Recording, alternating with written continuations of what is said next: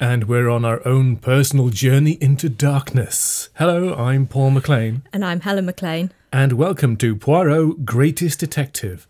Today we'll be exploring the Adventure of Johnnie Waverly. Which is our second adventure out of 3 episodes. Woohoo!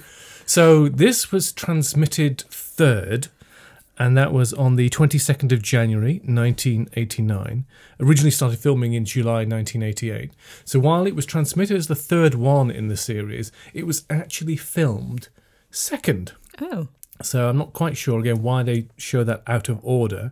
But it was second film, but third released. And this was actually started filming it only 14 days after they started filming the very first one. So they're in quite I'm short quite succession. surprised they had that much of a break in between episodes, in a way. Because you were thinking about some of the American recordings. Yeah, I guess, which do essentially an episode a week for 26 weeks and just go. It's very different in Britain, you understand. Yeah. Bit more restful. Yeah.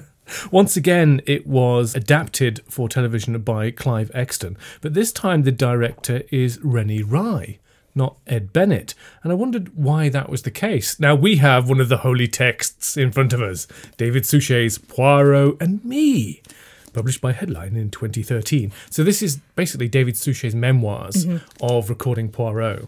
And if we turn to page 58, it has something to say about that. Because of the schedule, Ed Bennett, who directed Clap and Cook, disappeared into the cutting room to edit his film, while Rennie worked on Johnnie Waverly. Then Ed would return to direct the third, while Rennie went away to edit his. Alternating the two directors was the only way we could be sure to produce the films within the 20 weeks that we had been given by London Weekend Television, who were keen to transmit the series in January 1989, barely 3 weeks after we would finish shooting. So again, that seems quite unusual that they had 2 weeks downtime in between if they had such a short recording. Yeah, It seems a bit strange. Well, I think things change over time, but Yeah. this is the 1980s and things were... It's different times. Well, also, we're not aware of how much production work goes into I each know. of these. Yeah, and, absolutely. And these are historical period dramas, so it's not like it's doing definitely. modern day where you've got to source all your period pieces and sets and costumes and get that in place. Absolutely. So all of that, before we actually begin, I mean, there is a bit we've got on the story side of it. When was it first published? That was in 1924, and it was in the sketch as part of the series The Grey Cells of Monsieur Poirot. So fairly early on, really. Yeah, considering- absolutely, yeah. One of the early ones. But we're talking about the TV series. So, plot. Okay, we'll move on to that. The plot. So the episode starts before the kidnapping, which is one of the variations to the short story. We'll discuss more of those later on. Mr. Waverly interrupts Miss Lemon's description of her filing system to ask Poirot for his involvement after he's received a number of kidnapping threats about his young son. After approaching Jap, Poirot and Hastings head separately to the house of Mr. Waverly to inspect it. Building works are evident but are halted and are not ongoing. Overnight, Mrs. Waverly is taken ill, and the next morning, Poirot and Hastings lament the poor breakfast, discussing the lack of funds in the house, with Hastings noting that the fire in his room hadn't even been lit. As they head out for breakfast at the local pub, Mr. Waverly is seen sacking most of his staff, and then Jap arrives in a van with, I think, 11 policemen we counted. 11 policemen out the back of quite a small van. And some of those had stripes on as well. They were sergeants. Yeah. On the way back from the pub, Hastings' car breaks down, and he even speculates that this was deliberate. Poirot eventually gives up and starts walking back to the house, but is too late. At midday, according to the clock in Waverley's study, where he is waiting with Jap and his son Johnny, a man is apprehended outside. Both Jap and Waverley rush out, and the man is carrying what I can only describe as a kidnap kit containing chloroform and a pad to put over his face. And it also has a letter saying something like, "Aha, now your son's been kidnapped," at 12. And at this point, the stable clock strikes 12. A car drives past, beeping its horn, and young Johnny can be seen in the back of the car waving at his father. Poirot looks to see around the house where a kidnapper could have got out of the house, as all the exits were covered by these many policemen that Japp had brought up from London. And at this point, Mrs. Waverly points out to them that there's a priest's hole and an implausible half-a-mile tunnel out to the nearby mausoleum. Poirot and Hastings follow this, and on their return to the house, Poirot packs to leave. When Waverly says he hasn't done anything, Poirot gives Waverly a piece of paper on which he says is the address of Johnny's location. Mr. Waverly finds it is blank, but Poirot responds to say that he is waiting for Mr. Waverly to write down the address. They head to where Johnny is being kept safe by his nurse, who turns out to be Mr. Waverly's niece, and Mr. Waverly had masterminded the whole thing to access his wife's money. Dun, dun, dun. We'll come on to that tunnel. I noticed you gave it a bit of a spoiler there by describing it as being implausible. Yeah. Anyway, we shall start, as we do, with our archaeological backgrounds and historical backgrounds in chronological order. Yes, absolutely. So, top of the show.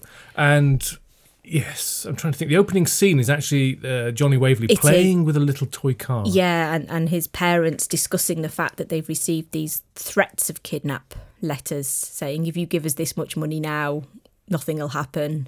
And that amount increases until it says, we're going to kidnap your son on this date, and the ransom will be even more. It's like £75,000. Well, this is ostensibly set in the mid-1930s, and the ransom is for £50,000. So, doing the calculations and taking £50,000 from the mid-1930s up to today, early to mid-2020s, and we're looking at approximately £3 million in today's money. I know how you love to use the Bank of England calculator. I love the Bank of England inflation calculator. It's so handy. So that's a lot of money.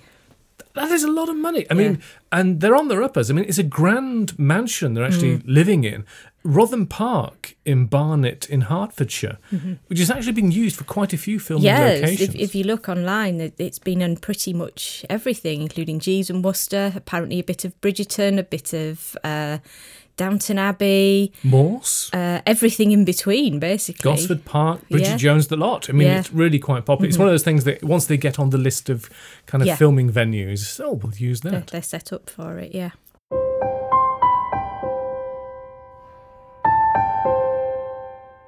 So back in the flat in London, there's a lovely scene with Miss Lemon describing her filing system where she's cross-referenced everything and she's telling Poirot about it, and she keeps going things like, see adultery, see also marriage, bigamy, see also marriage. We've got a fantastic quote. I think we should actually let Miss Lemon explain it in her own words. Okay. Take it away, Miss Lemon.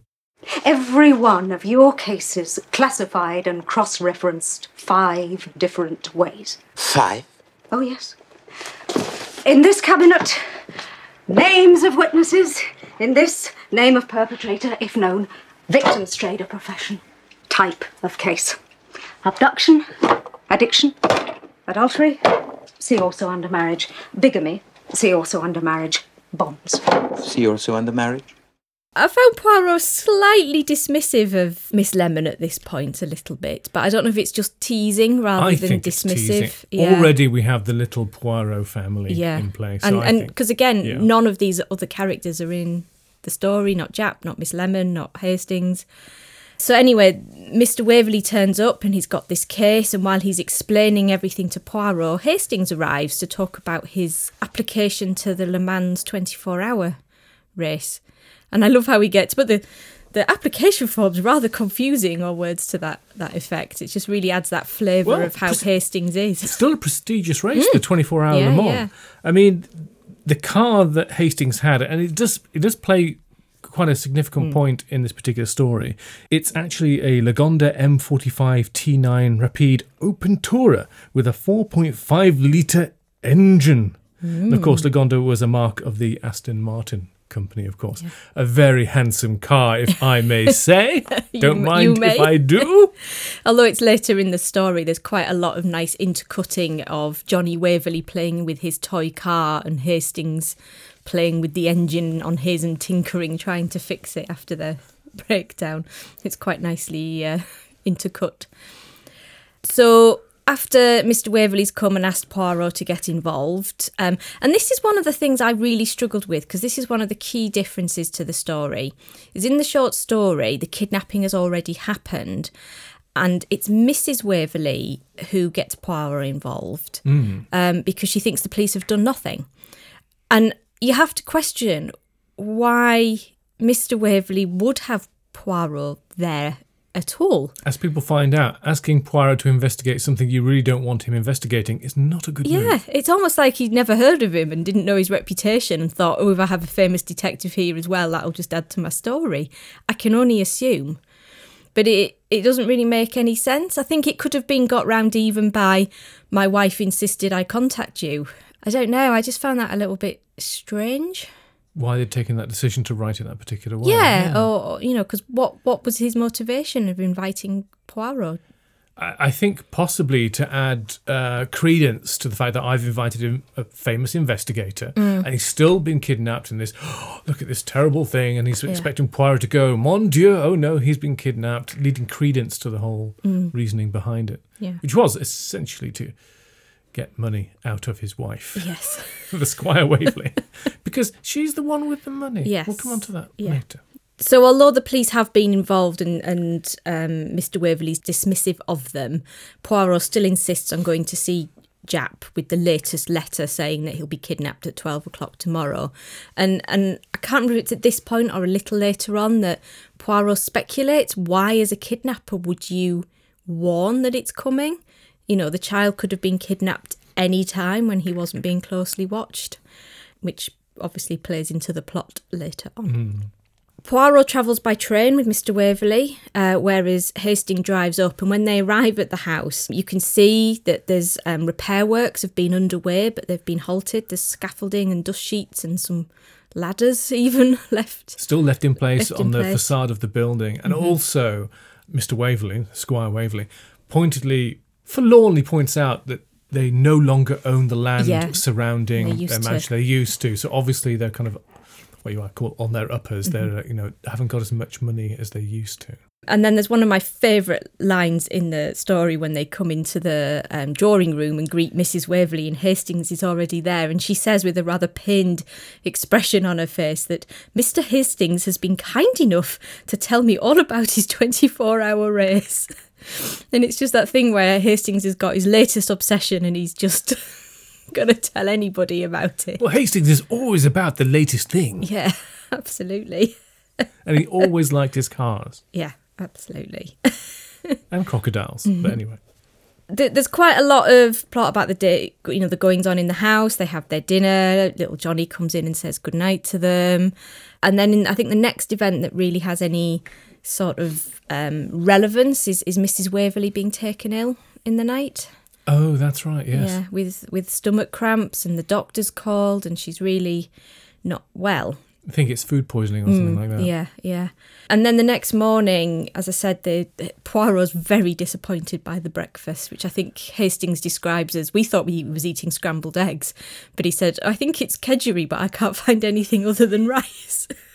And it's literally just bowl after bowl after bowl of, quote, kedgeree. And Poirot's really disappointed by the lack of the famous English country house breakfast. Here he is in his own words. Yeah. Hastings, where is this famous English breakfast? Well, didn't you notice at dinner last night? Just one potato each, not a big one. One cutlet. Oh, mais oui, but from an English dinner one expects no more. But breakfast? So they decide to solve that problem. They do, yeah. But they have a discussion first about, start speculating that maybe they didn't have the money. I like how Hastings points out that they didn't have that much food to eat in the evening, but Poirot's like, well, that's just what the English have. It's just, but the breakfast. The famous English breakfast. Yeah. Still famous today. So they head out to the pub for a slap-up breakfast with beer. And then they sing on the way home, which is slightly peculiar. One man went to mow. Oh, goodness. 4 men went to mow a meadow. 4 men, 3 men, 4 men, 3 men.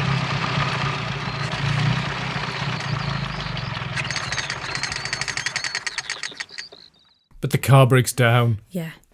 And while he's trying to fix it, and it's not clear whether this is true, but Hastings makes an observation that it's been done deliberately. And it turns out his petrol gauge is stuck, so actually maybe it wasn't deliberately. And how would anyone have known they were going to go out, as Poirot points out?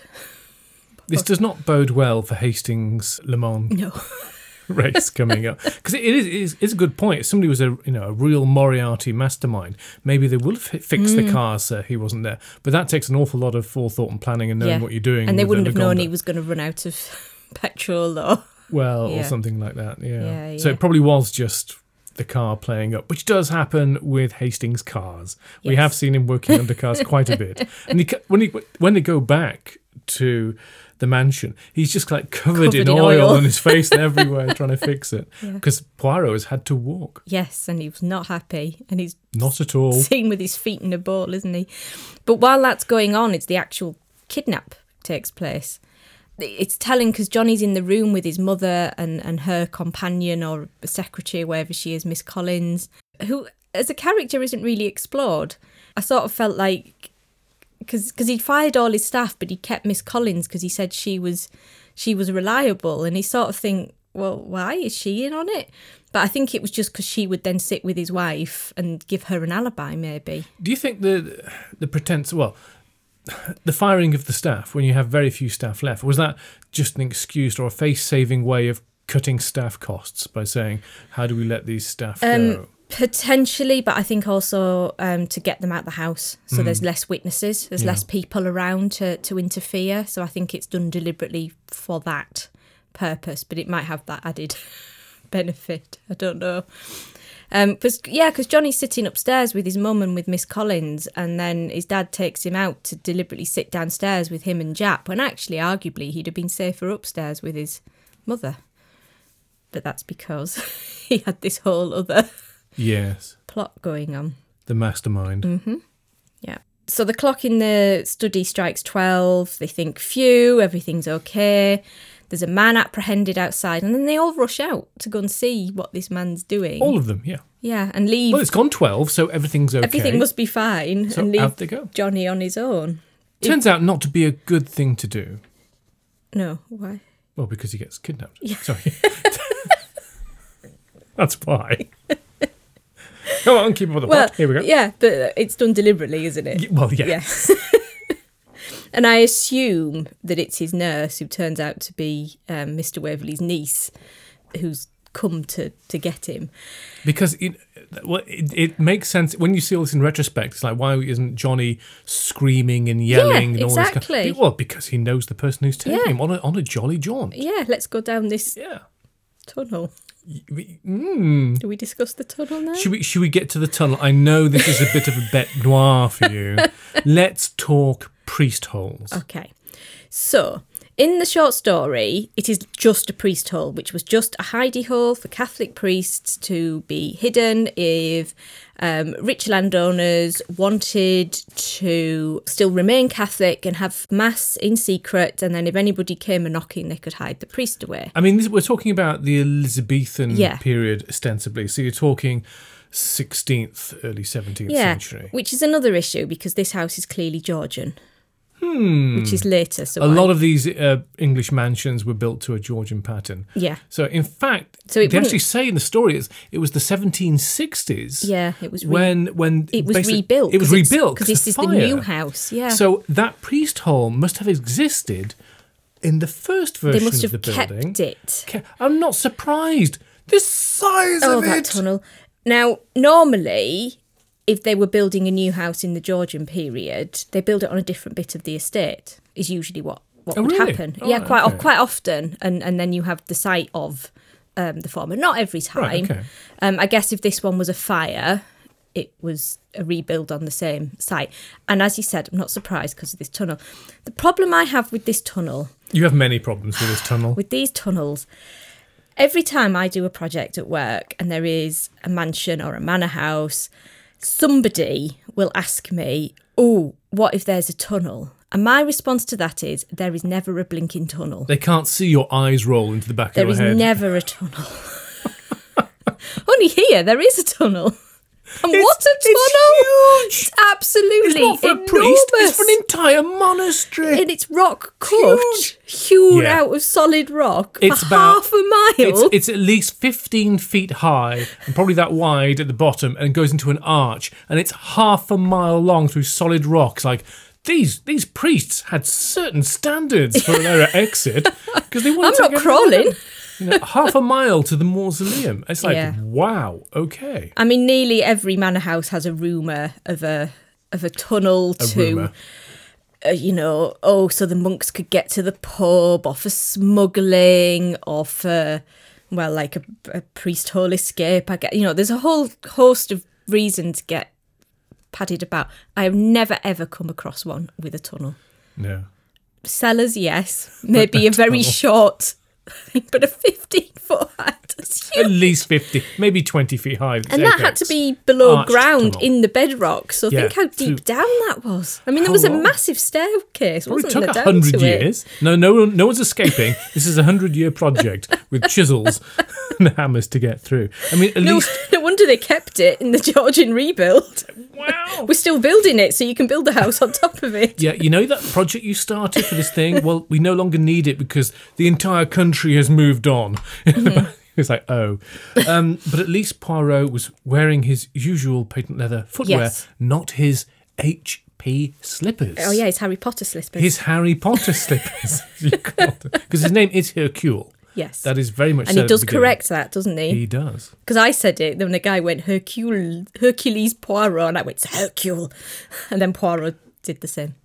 Must get some of those slippers. Yeah, we've commented on those before, I'm sure, and we've been watching it. Yes. Fantastic. Yeah, he's a big Harry Potter fan, obviously. That's how he solves all the crimes. Magic. Oh dear. Anyway, that tunnel. So I guess that's another difference with the story, is that Mr. Waverly hides his son in the priest hole temporarily, and Poirot spots it because they haven't quite dusted out the base of the tunnel properly, and he's obviously put like some of his son's toys in the priest hole to keep him occupied, and they spot some paw prints. And they have a whole discussion about, oh, that must have been a small dog. Yes, a very small dog, because it would have been one of the toys, and they hadn't quite swept out the dust. Everything else is clear of dust apart from this one corner. And he then later takes his son to London to stay with his old nurse rather than... So again, the difference between the original story and the TV episode. Yeah. He flaunts the kidnapping, because you can see that as the car is leaving with Johnny in, they're beeping the horn, and Johnny's like waving on the back. It's not what window. a kidnapper would normally do, like, beep, beep, here I am, stealing the child, follow me. And beep, in the beep. story, the police immediately follow the car, and actually when they find the car, it turns out it's somebody else altogether who's just given a lift to a little boy in one of the neighbouring villages, who just so happens to have blonde hair and look quite similar. So actually, the story, the published story, is somewhat more logical and sensible than the TV episode. Yeah, absolutely. But you still have that same ending with the drama of the flourisher. Here is the address written down. Oh, well, it's blank. Yeah. Well, I'm waiting for you to write it down. But the case, my son, you haven't done anything. But I have done everything, monsieur. Then where is he? I will give you the address. It's a blank sheet. Because I am waiting for you to write it down for me. He's no fool. No, he is not. So he's worked it all out. I think he worked it out quite earlier on, because there's one point where he says that, he'll be safe. He'll be he describes it, and he talks about it being the goose that lays the golden egg, or some variation of such, because I think he deliberately misses those English phrases. I think he deliberately gets them wrong. So he tells Miss Lemon to hold the castle. He knows what he's doing. Yeah. It's his form of fun. Yeah. So I think he's worked it out much sooner, which is why he's really unbothered when they get back from the pub. Well, it's interesting because in this particular case, it's very clear. Poirot explains his thinking. He said it's obviously an inside job. Yeah. But who has access? Who could poison Waverley's wife, Ada? Yeah. Who could set the clock forward 10 minutes? Leave the note on his Leave pillow. the note. Who in the house could do all of these things? Yeah. And there is only one logical answer, Yeah. which is the Squire Waverly himself. But he's got his butler in on it, yes, as well. very, very. Yeah. The butler is loyal to him. not the wife. The butler. Now, should we explain this dynamic between Squire Waverly and his wife Ada? Yeah. So this comes out that there is an explanation here.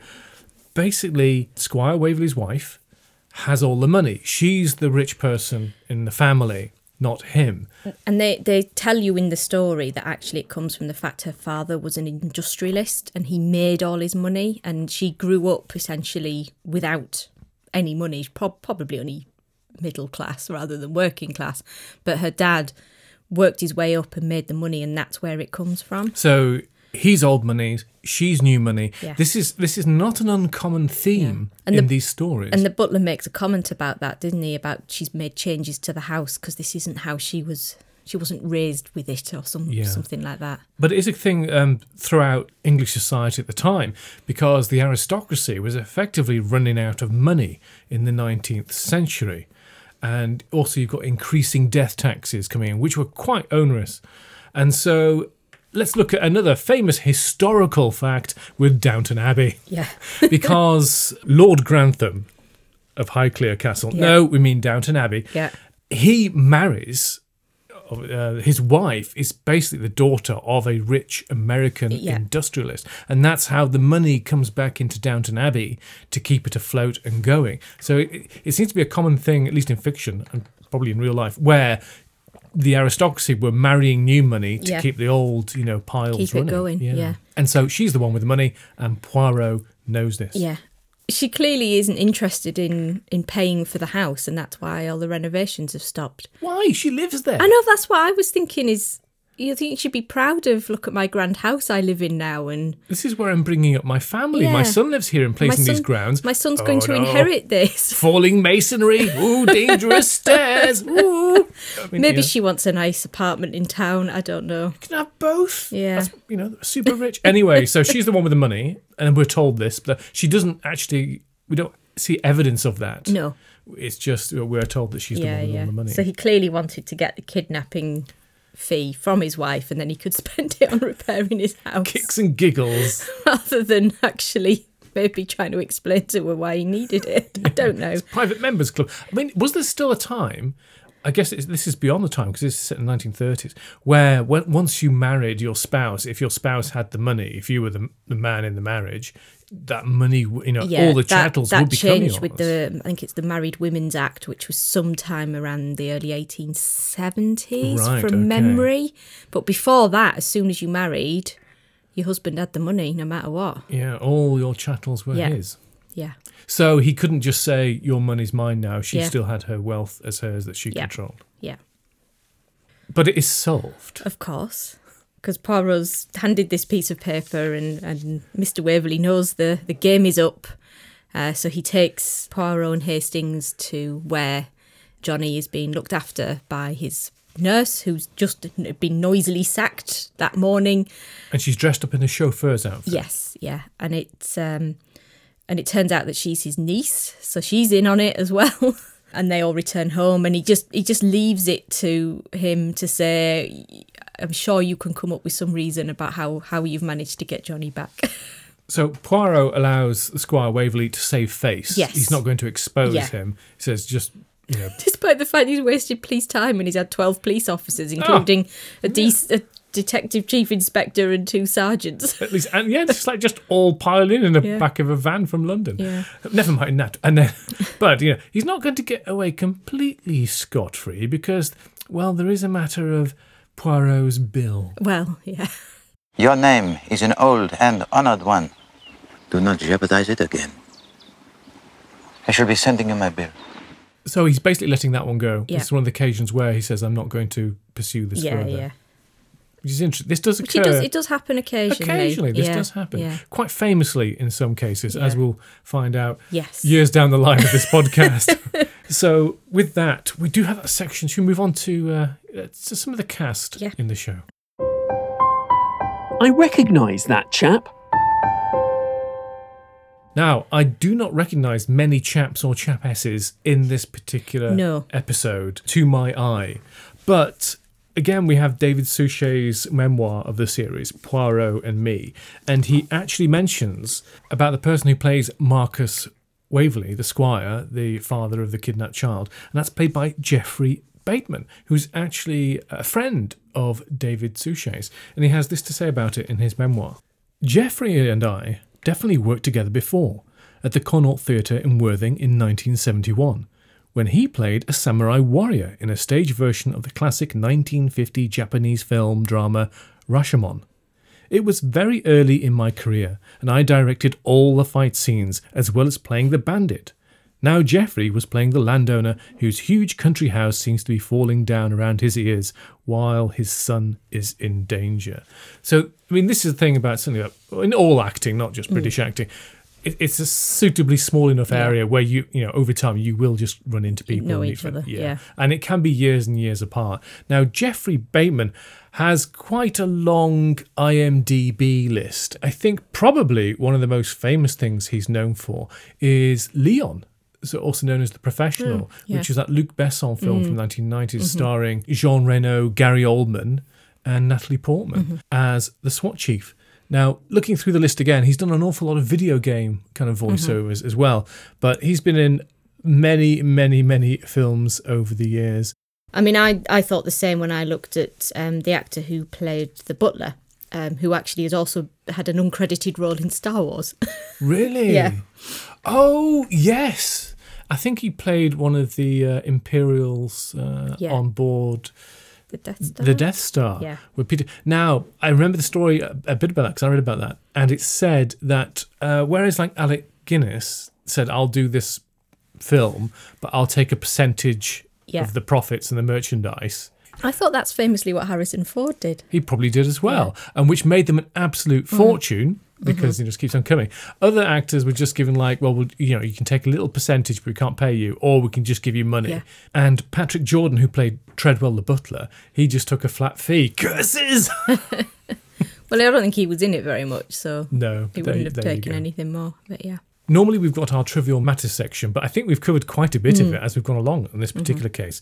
So, how about time for a tally? Good heavens.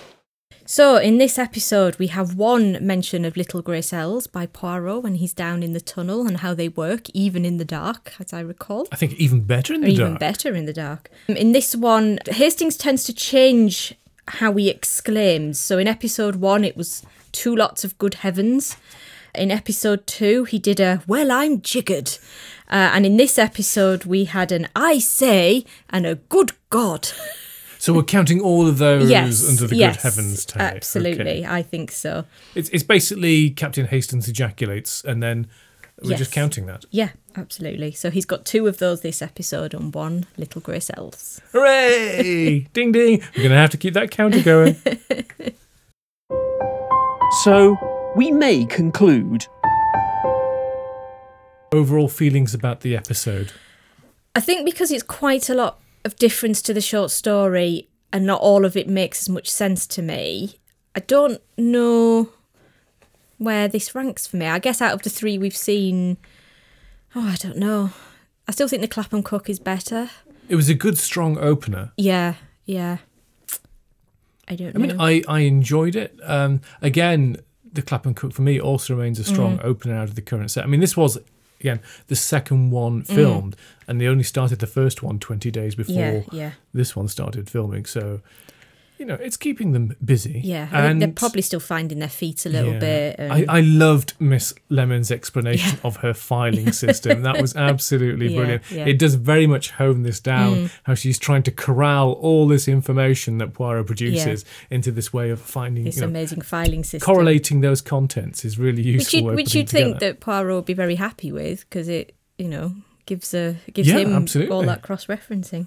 I don't think we're seeing much development in the kind of Poirot family besides playing to their strengths, where you're seeing Miss Lemon's organisational skills. I think Hastings we see a lot more development with, because he spends more time with him. So that's more demonstration of he likes the latest thing. Yeah, and you know, you actually see in this episode how Poirot actually has him interview one of the staff, and it was the secretary for Mrs. Waverly, and initially I thought, oh, is he just taking it upon himself? But when Poirot comes in, he actually asks him, like, did you find anything out? And he'd obviously asked him to discuss it. And actually he was blaming the nurse, wasn't he?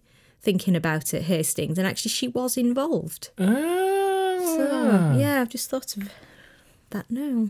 Well, this is the thing. Sometimes it can be thought, well, obviously Hastings is, he's the everyman. He's supposed to be quite. He's not. He's a normal person against Poirot's brilliance. And normal people can still work things out. Yes. Hastings is not a stupid man. He may occasionally be foolish, and sometimes you need people to be foolish in the plot.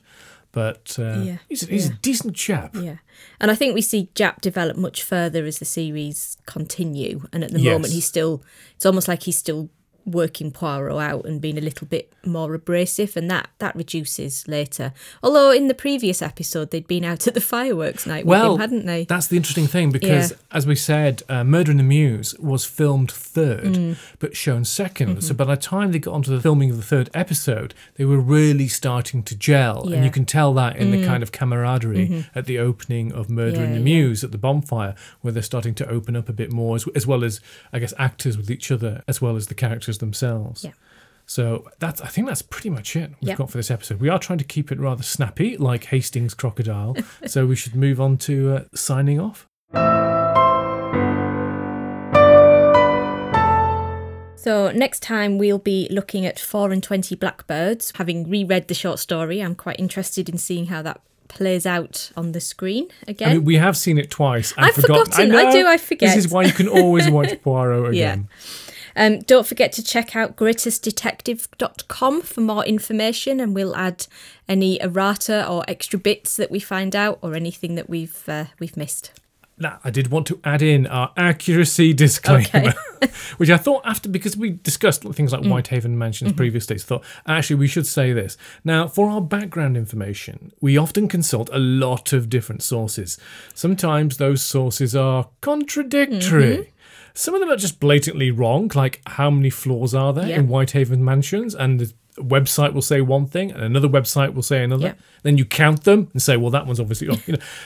Because we gather information from lots of different sources, not always vetted, it can be difficult to be. We try to be as accurate as we can.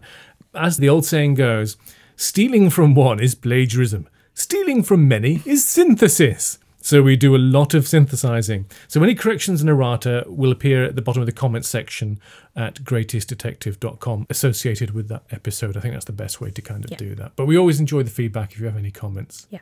Especially nice ones, please. It's a hobby show. Thank you very much for listening. Until next time, au revoir, mes amis. Au revoir.